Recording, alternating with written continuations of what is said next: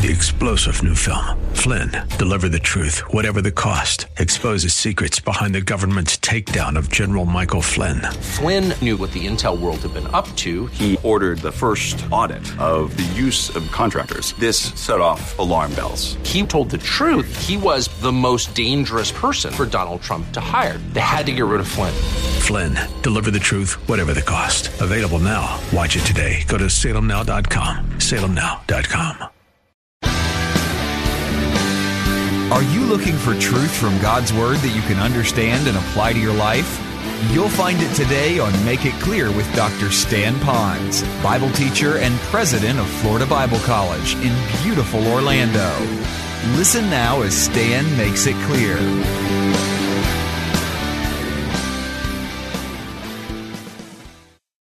There is a message that I have really believe I've received from the Lord. Now, when I say that, it's not like God spoke to me.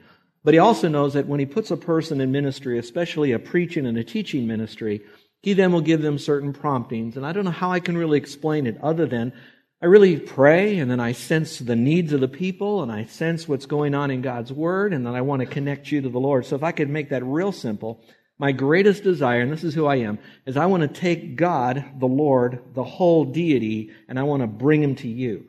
And then with my other hand, I want to take all of you, those that I know intimately well and those that I don't, and I want to take all of you and I want to bring you intimately to the Lord so that you too can have a wonderful relationship with Him. And so I know I'm not perfect, but that is my heart's desire. I also know that in our church that we are on a particular journey now as we move forward in our pastoral leadership. And I thank the Lord for all of that. But I also know that when we have to make a change in our pastoral leadership like we have done here, that there is always going to be the unknown. What's going on and how can we, what's happening in the future? And obviously you have a different personality. And when you have that, then different choices are made. And God has opened up a door to what we do that is probably a curse word with a lot of Christians. And that's the word change. You know, they don't like the word change. Well, let me just again say that I am not wired to change things just for change purposes. There are people that like to do that. They always want to catch you off guard on things. And that's not who I am.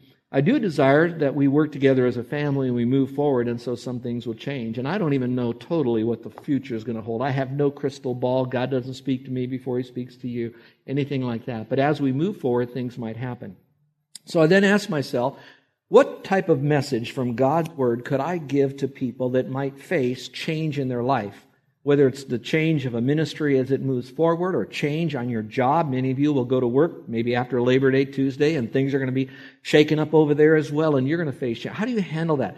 How do you face a change with your health or change with your finances or change if you have to move or all those people in Houston?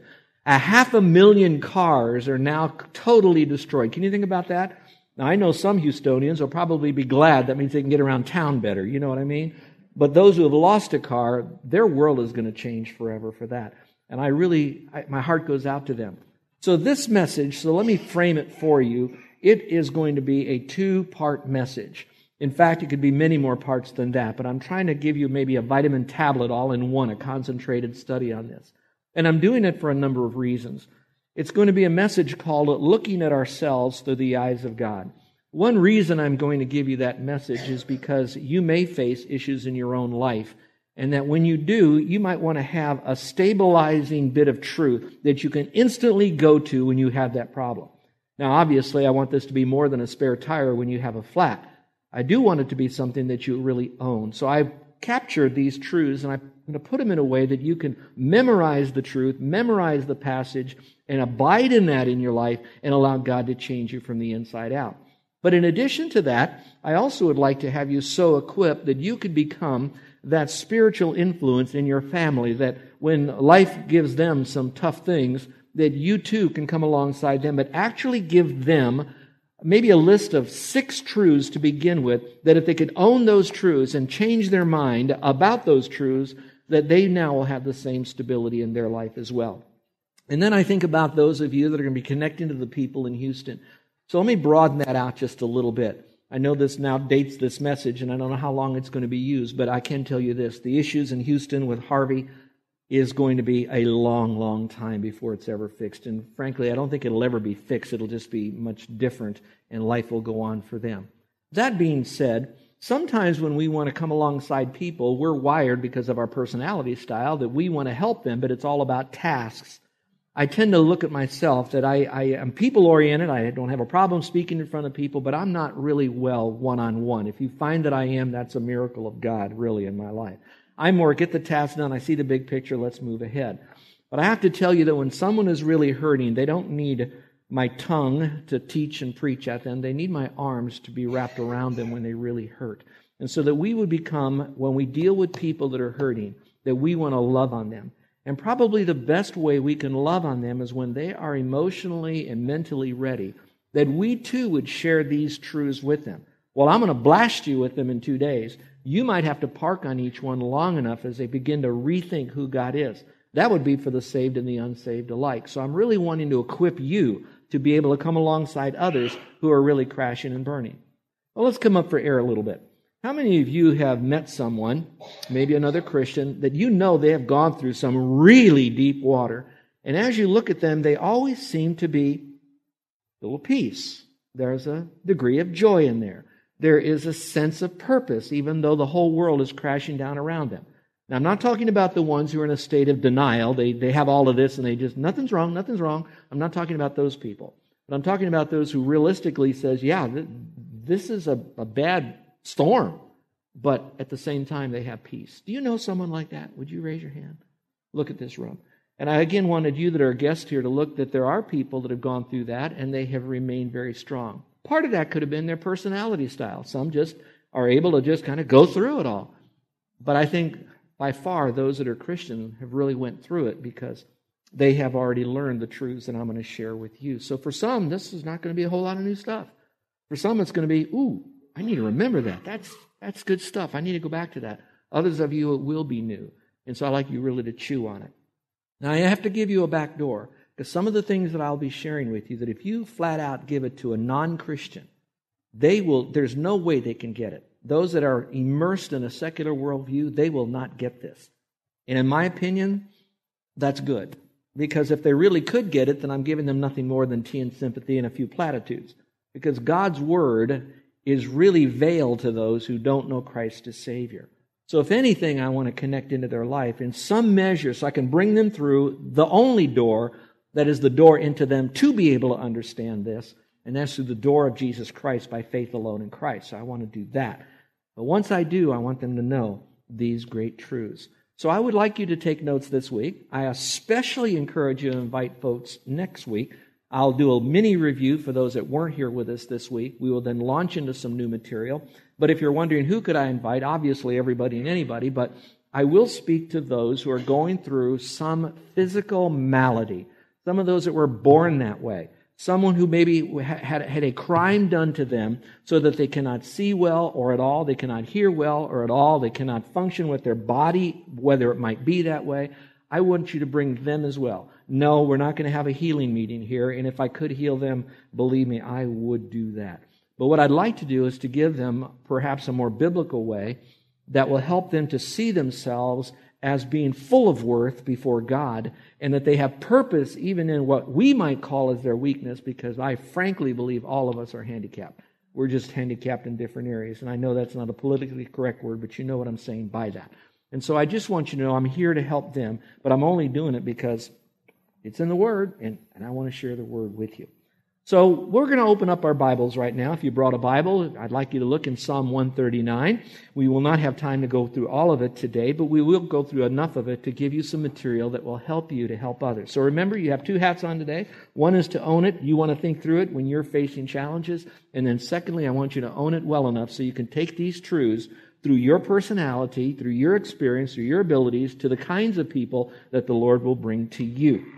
So we're calling this looking at yourself through the eyes of God. So let me give you a brief backstory of Psalm 139. It won't take much because there's not a lot of backstory. The more I research this, we really cannot definitively say what was the circumstance that the writer of Psalm 139 was going through to be able to put this forth. We do know that the author of Psalm 139 was God the Holy Spirit. God, He wrote this, and then He put it into the mind of David. David is arguably Israel's greatest king, all right, that ever known, all right? And that great king went through a whole lot of stuff in his life. And if you have never heard the story of David, I encourage you to do that. Particularly read 1 and 2 Samuel, 1 and 2 Kings and Chronicles, and that'll give you a wonderful story of David's very tumultuous life. And yet through it all, he could still say, blessed be the name of the Lord. Blessed is the man who's trusted in him always. So he's a good backdrop for that. Now, when he wrote all of this, he wrote it in what is now referred to as Psalms. Now, when you hear the word Psalms, you know that is probably, or it is for sure, the longest book in the Bible. But Psalms is another word for the word songs, S-O-N-G-S, songs. The Jewish people would often take these psalms, these words that were inspired by God, given to the writers of the psalm, the psalmist, David being the primary one, the biggest one, and then turn them into songs that they would sing frequently and at different special occasions as well. We would also refer to that in a very loose sense, the word hymns. You've been to churches, usually the older churches, they will have what they call hymn books. All right, so this is like a hymn. Now, it's interesting because what we believe happened is that David got this inspiration. He was just so effervescent about his attitude toward God. He then wrote all of this stuff down, and it was so good, and God then prompted him, and it got out. Now, how did it get out to all the Jews then? And obviously it was preserved for us today. We believe it was given to the choir director that David had, and that's another interesting story of how he put all that together in the big choirs, and they sang to one another back and forth and all of that. God loves music. I believe God loves music loud, all right? Not headbanging loud, but enough where you can express it. Now, I thought, why would he give it to this choir director? Well, there's a lot of reasons for it, because, again, it's a song, it's a hymn. But I'd like to give you my opinion. And when you hear me say this, when it's my opinion, I'll use the term Ponzism, all right? It's a Ponzism. It may be, I think it's pretty reasonable. You might want to cogitate, think about that. And that would be simply this. Often when we are given a song, like we would have from our worship team here, they select a song, they think about what's being done, they want to lift you up in worship, so we all worship the Lord. And so when they do that, they do a song. How many times they have led us in a song or different songs, and that song was so good, either it reached us right at that moment, or it had such a neat melody, or the words are really good that we kind of left here singing that song. Has that ever happened to you, that you kind of hum that song the rest of the day? If you haven't, how many have done it where the last song you heard on the radio, you hum that all day? Would you raise your hand? All right, wonder what station you're listening to. That's another subject. Back to this. All right, so now we begin to sing it. When we sing songs, that's also another way to drive it from our brain to our head, down deep more into our soul. It becomes a part of our subconscious. It becomes a part of us. So when we go through Psalm 139, I bring it all the way back. God says, I really love you, and I have a purpose in my life for you, and I want you to know that. I'm going to give it to David. I could have given it to anybody else. David has gone through pretty much everything you're going to go through in some measure or not. And he says, and I'm going to turn it into a hymn that we're all going to sing, and when you sing it, you're going to own it from the head to the heart to everywhere. Everybody can sing it together. We all own that. And so I think Psalm 139 is a great psalm for us to be able to do that. And there are great truths about this. Now, this particular psalm really is saturated with what theologians would call the attributes of God. And I think that's excellent, because it really is an attribute being that's what defines God in a particular term, but also in a particular way as it functions out. Now, some of the attributes that are found in Psalm 139 would be the following. You'd have one that's referred to by theologians, omniscience. Omniscience just basically means God is all-knowing. I think even little children are told God knows it all right? That's a good thing to know. It's a good thing for us to believe. It's a good thing for us to really own in our heart. And I'm going to open up why that's important, why you need to look at yourself through that attribute of God, that He is all-knowing. The second attribute we're going to find in here is that God is omnipresent. Well, that's pretty simple. I think all of you know. What does that mean? Omnipresent. God is omnipresent. What does that mean, everyone? God is all what? Present. He's everywhere present. Now, that doesn't mean He's in this podium or He's in your chair, all right? But it does mean He's everywhere present. We just can't get away from Him, all right? We might think we can, but we cannot get away from Him. The third attribute is an attribute that's one I love them all, but this one, He is omnipotent. We would say He is all-powerful. That's God. He is all-powerful. That means there's nothing more powerful than God. And through His power, then He can disperse what has power, who has power, how much power, and how they can even use their power. Nothing is out of God's control with His power. So we're going to talk about He is omnipotent. Those are three of the attributes of God. Now, I know this sounds like you're in a theology class, but I really want to crank you up a little bit so that you know this, you really remember this stuff, because as we get very practical, this is what makes us having genuine peace when we go through problems. Now, with that, keep this in mind. This is not a psycho-cybernetics with a little bit of spirituality. I'm not trying to psych you up with a little phrase or two. I really want you to know God. Now let's go a little bit further. We will get into our outline and our text here for you today, but listen to this. Out of just those three that'll be the predominant attributes of God found in this passage, there'll be some other aspects of how those attributes are revealed. There'll be at least three of these, and that would be that He is all-loving. So we might call that an attribute, but it also is coming out of His attributes because that's who He is. He is all-loving. We will explore what that means in context, but also in the context of the world that you're living in right now, your little world, how important that is. The next is we're going to learn that God is faithful. I love the fact that we sang that old hymn today, Great is Thy Faithfulness. There is a lot of great contemporary music coming out that focuses us again on the faithfulness of God. All of that together reminding us that God is faithful, especially in a world that changes all the time. He doesn't. And then the third way it's going to be revealed to us, it's very important for us, is that God is good. God is good. And we're going to really open that up next week because I have to answer a deeper question about that. That's the question, does God hurt me, harm me? What's the difference between being hurt and harmed under a sovereign God?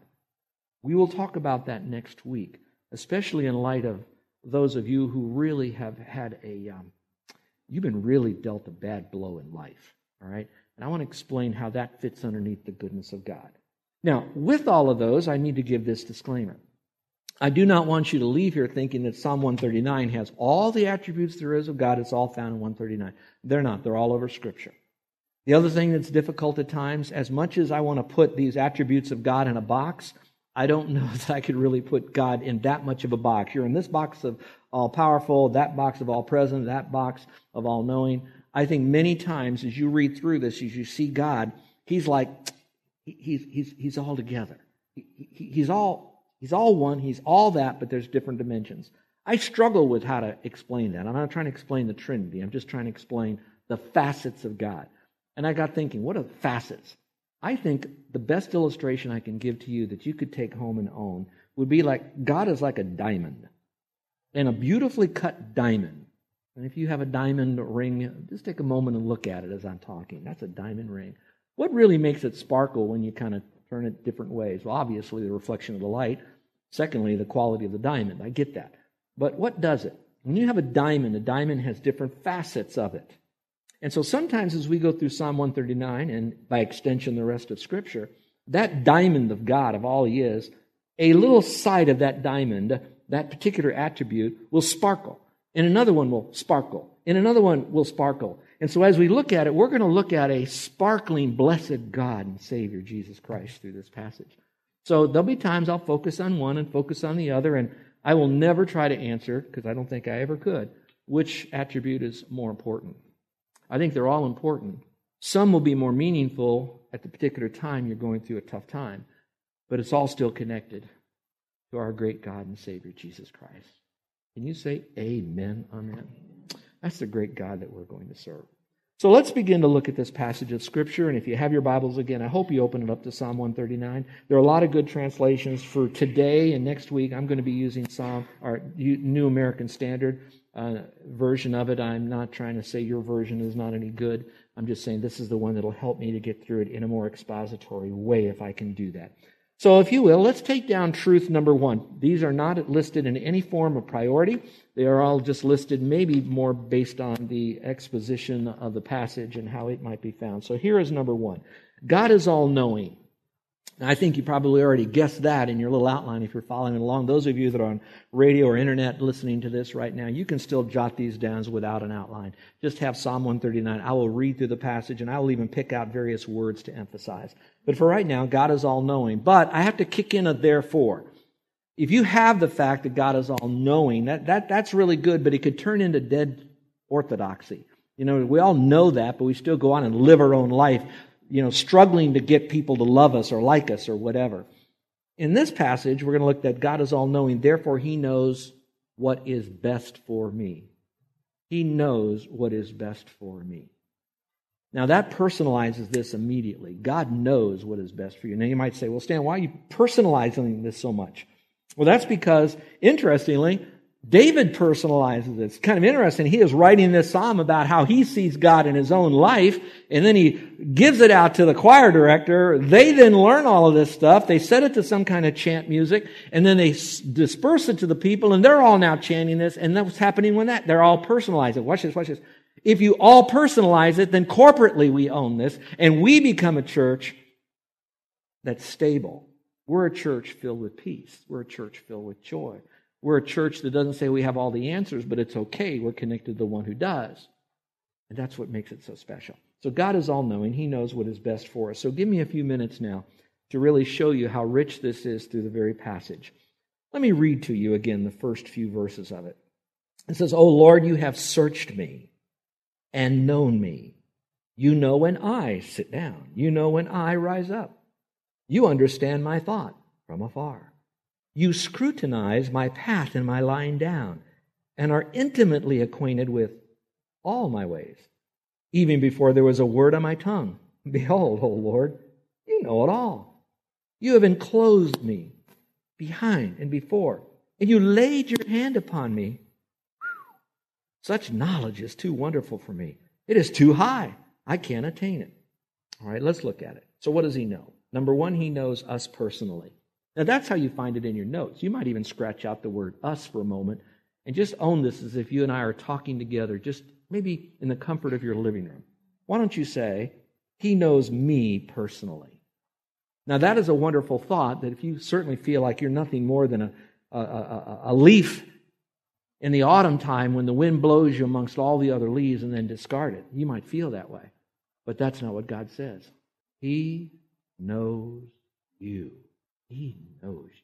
But how does He know? It says He searched me and known me. It's not that God has a high degree of ignorance that's removed by observation. It's not like, all right, oh, let's see out there. There's Stan out there. Let's see what's he like. No, it's not like that. In fact, I believe I was in the mind of God before I was ever framed and put into my mother's womb. Okay? I was on God's drawing board. And whenever an architect or a designer or an engineer does something, there's always a purpose behind what they're designing. And so there's some purpose for my life. And brothers and sisters, I ain't no better than you. You were in God's mind before you were in mother's womb. Let's go a little bit further. It is according to what we see here about scrutinizing us and really knowing us. I like that thought.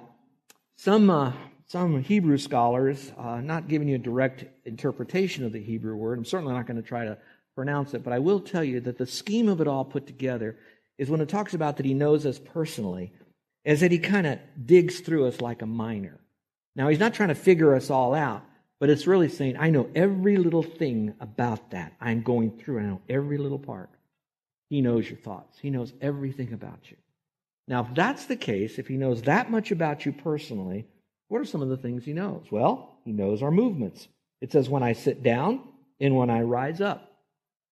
I thought that's kind of cute. He knows when I kind of get up. All right? He knows when I get up and I go do something. He's going to know when I walk out of here where I'm going to go. He's going to know where I'm going to spend my time.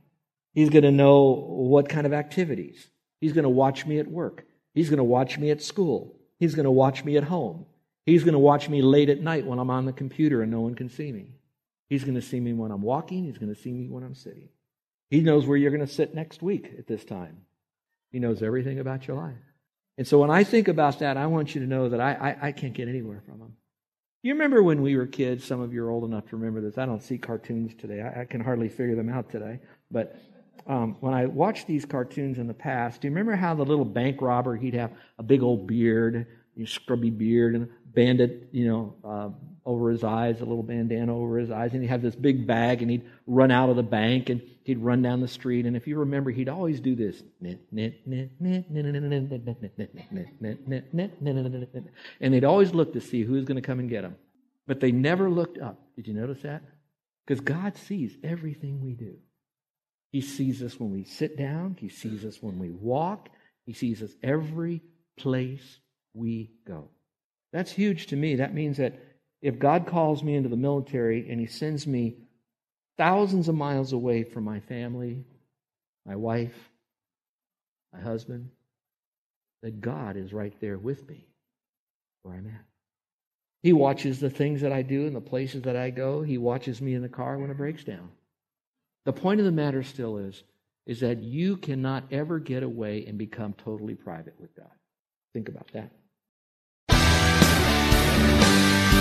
You're listening to Make It Clear with the teaching of Dr. Stan Ponz, founder of Make It Clear Ministries and president of Florida Bible College in beautiful Orlando, Florida. Make It Clear is dedicated to taking the Word of God with clarity into every person's world.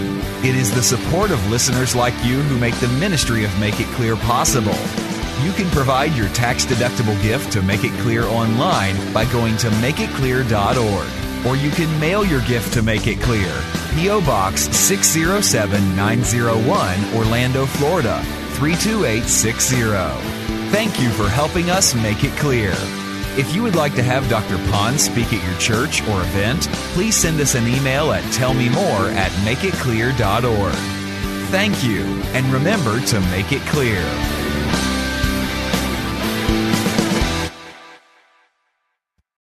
Three-star General Michael J. Flynn, head of the Pentagon Intelligence Agency, knew all the government's dirty secrets. He was one of the most respected generals in the military. Flynn knew what the intel world had been up to. He understood its funding. He ordered the first audit of the use of contractors. This set off alarm bells.